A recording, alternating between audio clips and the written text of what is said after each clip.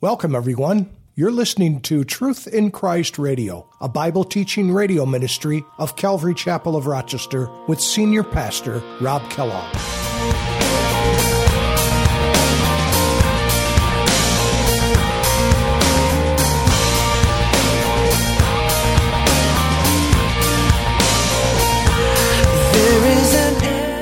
These things says he who is holy, he who is true, he who has the key of David, he who opens and no one shuts, and shuts and no one opens. I know your works. See, I have set before you an open door, and no one can shut it, for you have a little strength, and you have kept my word, and have not denied my name. How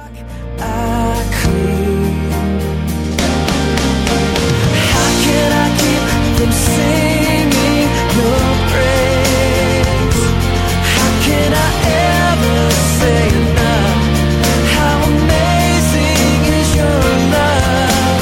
How can I keep from shouting your name? I know I am loved by the King, and it makes my heart wanna sing.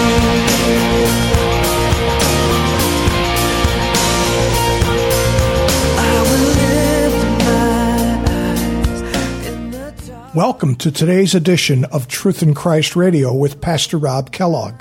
Today, Pastor Rob begins to review the letter to the Church of Philadelphia. The scripture says, I know your works. Jesus said this to each of the 7 churches. However, the church at Philadelphia, known as the Faithful Church, had served God well in difficult circumstances, and Jesus knew it. This church had an open door set before them. Often, an open door speaks of evangelistic opportunity. Jesus told them he had opened the door of evangelistic opportunity, and they must go through that door in faith. Now let's join Pastor Rob with today's message. Let's go ahead and get into Revelation chapter 3, where, again, we've been looking at these 7 churches. This morning, we're going to be looking at the Church of Philadelphia. The Church at Philadelphia. And so let's read verses 7 through 13, and then we'll actually get into it. So everybody open to Revelation chapter 3. Jesus, again, writing this letter, and he dictates it to John, and John would be delivering it to the different churches. He says this to the church at Philadelphia. And to the angel or the pastor or the messenger of the church in Philadelphia write, These things says he who is holy, he who is true, he who has the key of David, he who opens and no one shuts, and shuts and no one opens. I know your works. See, I have set before you an open door, and no one can shut it, for you have a little strength, and you have kept my word, and have not denied my name. Indeed, I will make those of the synagogue of Satan, who say they are Jews and are not, but lie. Indeed, I will make them come and worship before your feet, and to know that I have loved you, because you have kept my command to persevere. I also will keep you from the hour of trial which shall come upon the whole world to test those who dwell on the earth. Behold, I am coming quickly. Hold fast what you have, that no one may take your crown. And he who overcomes, I will make him a pillar in the temple of my God, and he shall go out no more. And I will write on him the name of my God, and the name of the city of my God, the new Jerusalem, which comes down out of heaven from my God, and I will write on him my new name. He who has an ear, let him hear what the Spirit says to the churches. And so as we look at this church, it's kind of comforting to know. If you remember last week, we looked at the church of Sardis, which was really labeled the dead church. And now we're looking at the church at Philadelphia, which is a faithful church. And next week, we'll be looking at the final church of the 7 churches, and that is Laodicea. And I'm really glad that the Lord put this church right in the middle of these 2 churches that we've been talking about, or that we have talked about and that we will talk about, because things can get really discouraging and when you look at the things that are going on. And yet this church, of all of them, of the 7, is the only church where the Lord didn't have some word of rebuke to them. They were doing things really well. They were doing things right, and their attitude was right. And he says, I've got nothing more to share with you, but hold fast. In other words, stay into, walk in the truth and continue doing those things. And this is the kind of church and the kind of heart attitude that I want to have. And I hope that this fellowship of ours at Calvary Chapel of Rochester, I hope that we can exemplify this kind of heart as well. In fact, it would be great if every church in America and every church in the world exemplified this attitude of this church at Philadelphia. But we know that that's not always the case. And so we have to look at ourselves individually and also corporately and say, Lord, where do I stack up in all of this? Where do I stack up in all of this? Is my heart cold like it was at the church of Ephesus? Or is everything going well? Is everything going well? And it's important because if the Lord has purchased you and I with His own blood, He deserves us. He deserves to have command over us. And yet, in our own will, we can resist Him and say, Lord, I don't want you. I want you out here. I will only allow you this far in my life. And you know what? The Lord is so gracious that even if you love Him and you say, Lord, here's the boundary, the Lord's going to meet you there at that boundary. And yet, you're going to be the one that will lose out because there'll be so much more that He wants to give to you and wants to bless you with. And you have to make that decision to tear those walls down because we can, even as Christians, we can put walls up and say, Lord, no further. And He will honor that. He's not going to overrule you in that sense. He didn't make us robots. That one of the greatest ways that we know that we're loving someone is when we do something of our own volition. We do something out of our own heart. It's not something that we're forced to do. And the same thing with the Lord. When you think of a husband and wife, if a husband was or a wife was supposed to love the husband and she had no choice, she was kind of programmed, if you will, to love him, how great would that love be? How great would that husband feel about the love that his wife has? He probably would think very little of it because she has no other recourse. She's programmed to love him in a sense. But as soon as you add in free will, boy, things change. Things change. And as it is with a husband and wife, so it is true with us and the Lord as well. And so be encouraged in that. And again, this is the only church that the Lord doesn't offer a rebuke to, the only one. And in this letter, it's interesting that Jesus doesn't describe Himself with any of those descriptions that we have in chapter 1. If you remember in chapter 1, it describes for us Jesus in His glorified state. And it begins in verse 13 of chapter 1. And let me just read it to you. And in the midst of the 7 lampstands, one like the Son of Man, clothed with a garment to the feet, and girded about the chest with a golden band. Notice His head and His hair were like wool, as white as snow, His eyes like a flame of fire. His feet were like fine brass, as if refined in a furnace. His voice as the sound of many waters. He has in His hand the 7 stars, and out of His mouth goes forth a 2-edged sword, and His countenance was like the sun, shining in its strength. And when you see these descriptors, this description, it really speaks of the judge, doesn't it? It doesn't speak of somebody who is it's holiness. And holiness, as loving as that is, there's also a part of that is very serious about sin. And so when we see this description of Jesus in Revelation chapter 1 here, it's speaking of Him as a supreme judge. And you remember as we went through the different churches that in the beginning Jesus would refer back to that description and describe Himself. And yet this is the only church where He doesn't do that. He departs from all those descriptors, and He just says, He doesn't mention anything about the flame of fire, the eyes like the flame of fire, or out of His mouth going a 2-edged sword. There's none of those descriptors as being a judge. And the reason for that is very probable because Jesus saw the good things in this church. He didn't see anything that needed to be corrected. And so it's very appropriate for Him not to share those things that would give them any sense that He is bringing rebuke or chastisement upon them. So in the very first verse there, in verse 7, it says, "And to the angel of the church in Philadelphia write, these things says He who is holy, He who is true, And when we look at this word Philadelphia, if we just look at the city here, it literally means brotherly love. We have a city in Pennsylvania, Philadelphia, and that is the city of brotherly love. And this name, Philadelphia, was actually named after a king in that area at that time, Attalus II Philadelphus, and that was his name, and that's where the name of the city gets its name. And remember, this city was the smallest of the 7 cities thus far and was located about 25 miles southwest of Sardis. And compared to the other cities, it was a hub of communication and information distribution throughout that part of the world. In fact, because of its location, it was considered the gateway to the east, and it was an intersection.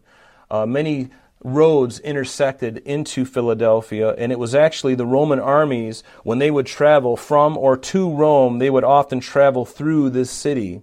And this city is interesting because it was actually situated on a fault line where when there's an earthquake, it's very severe. In fact, in 17 AD, one of the worst earthquakes happened in this area and totally destroyed this city.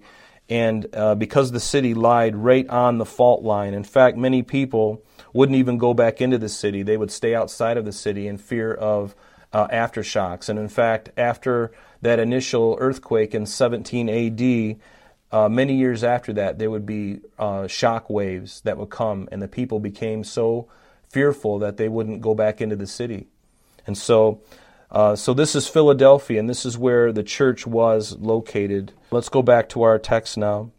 And we know that the word philo, in the Greek, we know that phileo is a word that is translated love in English. If you've fellowshipped with us for any length of time, you know that there have been times where I've kind of brought that distinction between phileo love and agape love, or agapeo love. And all of these, in the Greek language, the word for love, it has many different words, where in English we have one word. We say love, but in context we know what love that is. I love my car, but I also love my wife, and I love God, and I love my daughter. And those in context, you know that the love that I have for, say, my car, that is very different from my love for God, and certainly from my love for my wife or my daughter. So there's different shades of meaning, and the Greek brings that out. And so phileo is this idea of brotherly love. In fact, many words in our Bible that are translated love, if you look in the original language, you'll find that shade of meaning based upon the word that it's using. You remember in John chapter 21 when Jesus, after his resurrection, he met his disciples in Galilee. And you remember that moment that Jesus met Peter after his resurrection. He met him there on the shore, and Jesus said something to him that was very interesting. He said, "Simon, do you love me more than these?" And remember, Jesus used the word agapeo, which is a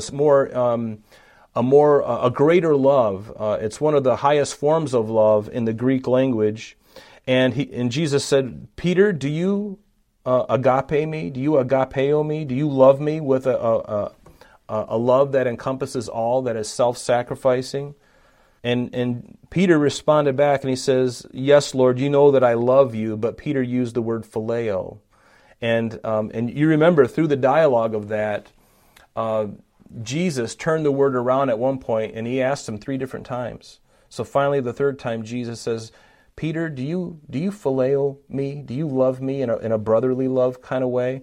And Peter was so grieved because he had said that, because Jesus was really drawing out of Peter where his heart really was at. It wasn't quite there yet. I mean, Peter loved Jesus, but it wasn't the kind of love that the Lord was hoping to, and the Lord was going to get him there, okay? But at that moment, Peter just wasn't there. And I love, that about the Lord. He's so patient with us. But this word phileo is a brotherly kind of love. It's like a love you'd have for a friend, but it's very different from a kind of love that you might have for God or even for your wife. If you love her and you're willing to lay your life down for her, that is more, you're getting closer to the agape love that Jesus was talking about. So phileo love, this is really where this comes from. It's a brotherly love. Notice in verse 7 that he says, Jesus to this church, he says, "These things says he who is holy, he who is true." And when we look at this word holy, most people are repelled by the word holy. in our culture. And unfortunately, the word holy has gotten kind of a bad reputation because some people claim to be holy and yet their lives are anything but holy. And so we find even pastors and preachers and television evangelists who, many of them are charlatans and nothing more than that. And yet people look at that and they, the preacher talks about holiness, but in his own life he's got several different girlfriends on the side, and he's a money launderer and a thief and a liar. And these things just ought not to be.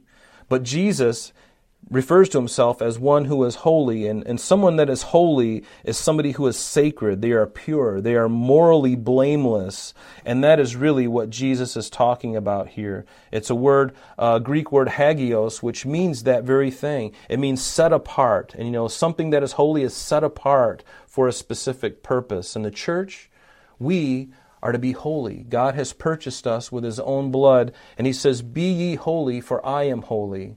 And that's a tall order for us. And we're certainly not going to be perfect like Jesus is, but He demands and expects holiness in our lives. And we're growing in that, aren't we? None of us have arrived. None of us will arrive until we are home with the Lord. But until then, we know it's a process, right? And we have to be careful about that. But as long as we're going forward and going upward in a sense, that's what the Lord desires from us. It's only when we stay still or when we start to take a nosedive that there's room for caution, or there's room for rebuke there, or to be careful.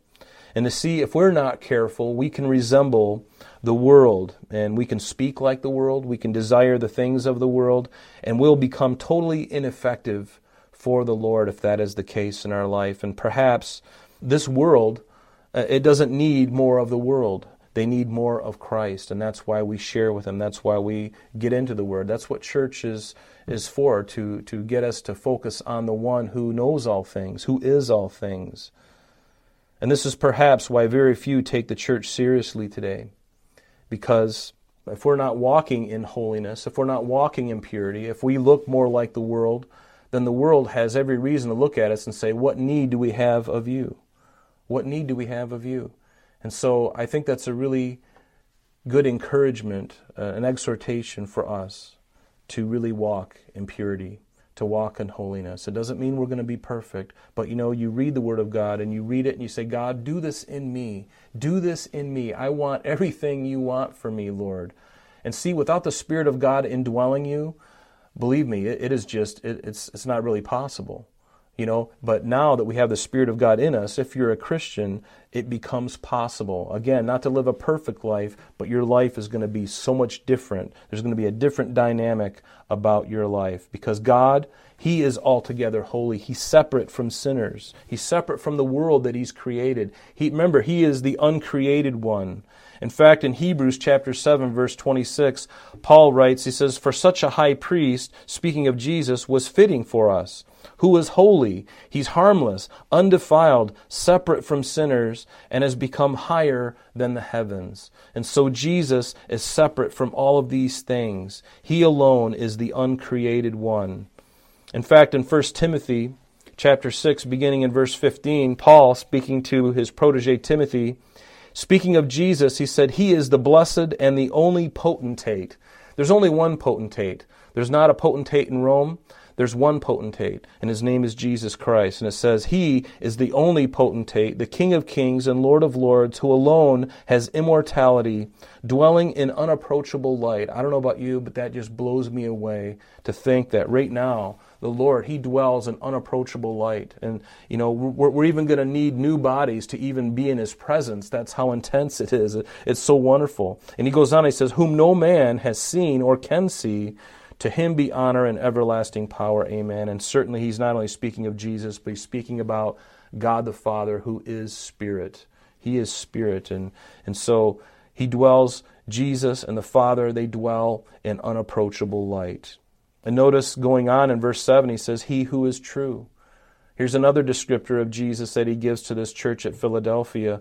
And this word true is literally, it's exact opposite of counterfeit or fiction. It is truth in every sense of the word, in every facet of the word. So when he says that he is true, he's talking about he's true in everything. He's true in character, he's true in thought, he's true in his motives. Everything is true. There is no darkness in him at all. There is no darkness. And because of God's omniscience and his omnipotence, meaning he knows all things and he's also all-powerful, there's no reason for him to lie. There's no reason for him to not be true. Because if you are omniscient and omnipotent, you know all things and you can't change. See, you and I, we lie to each other because we are hiding the truth.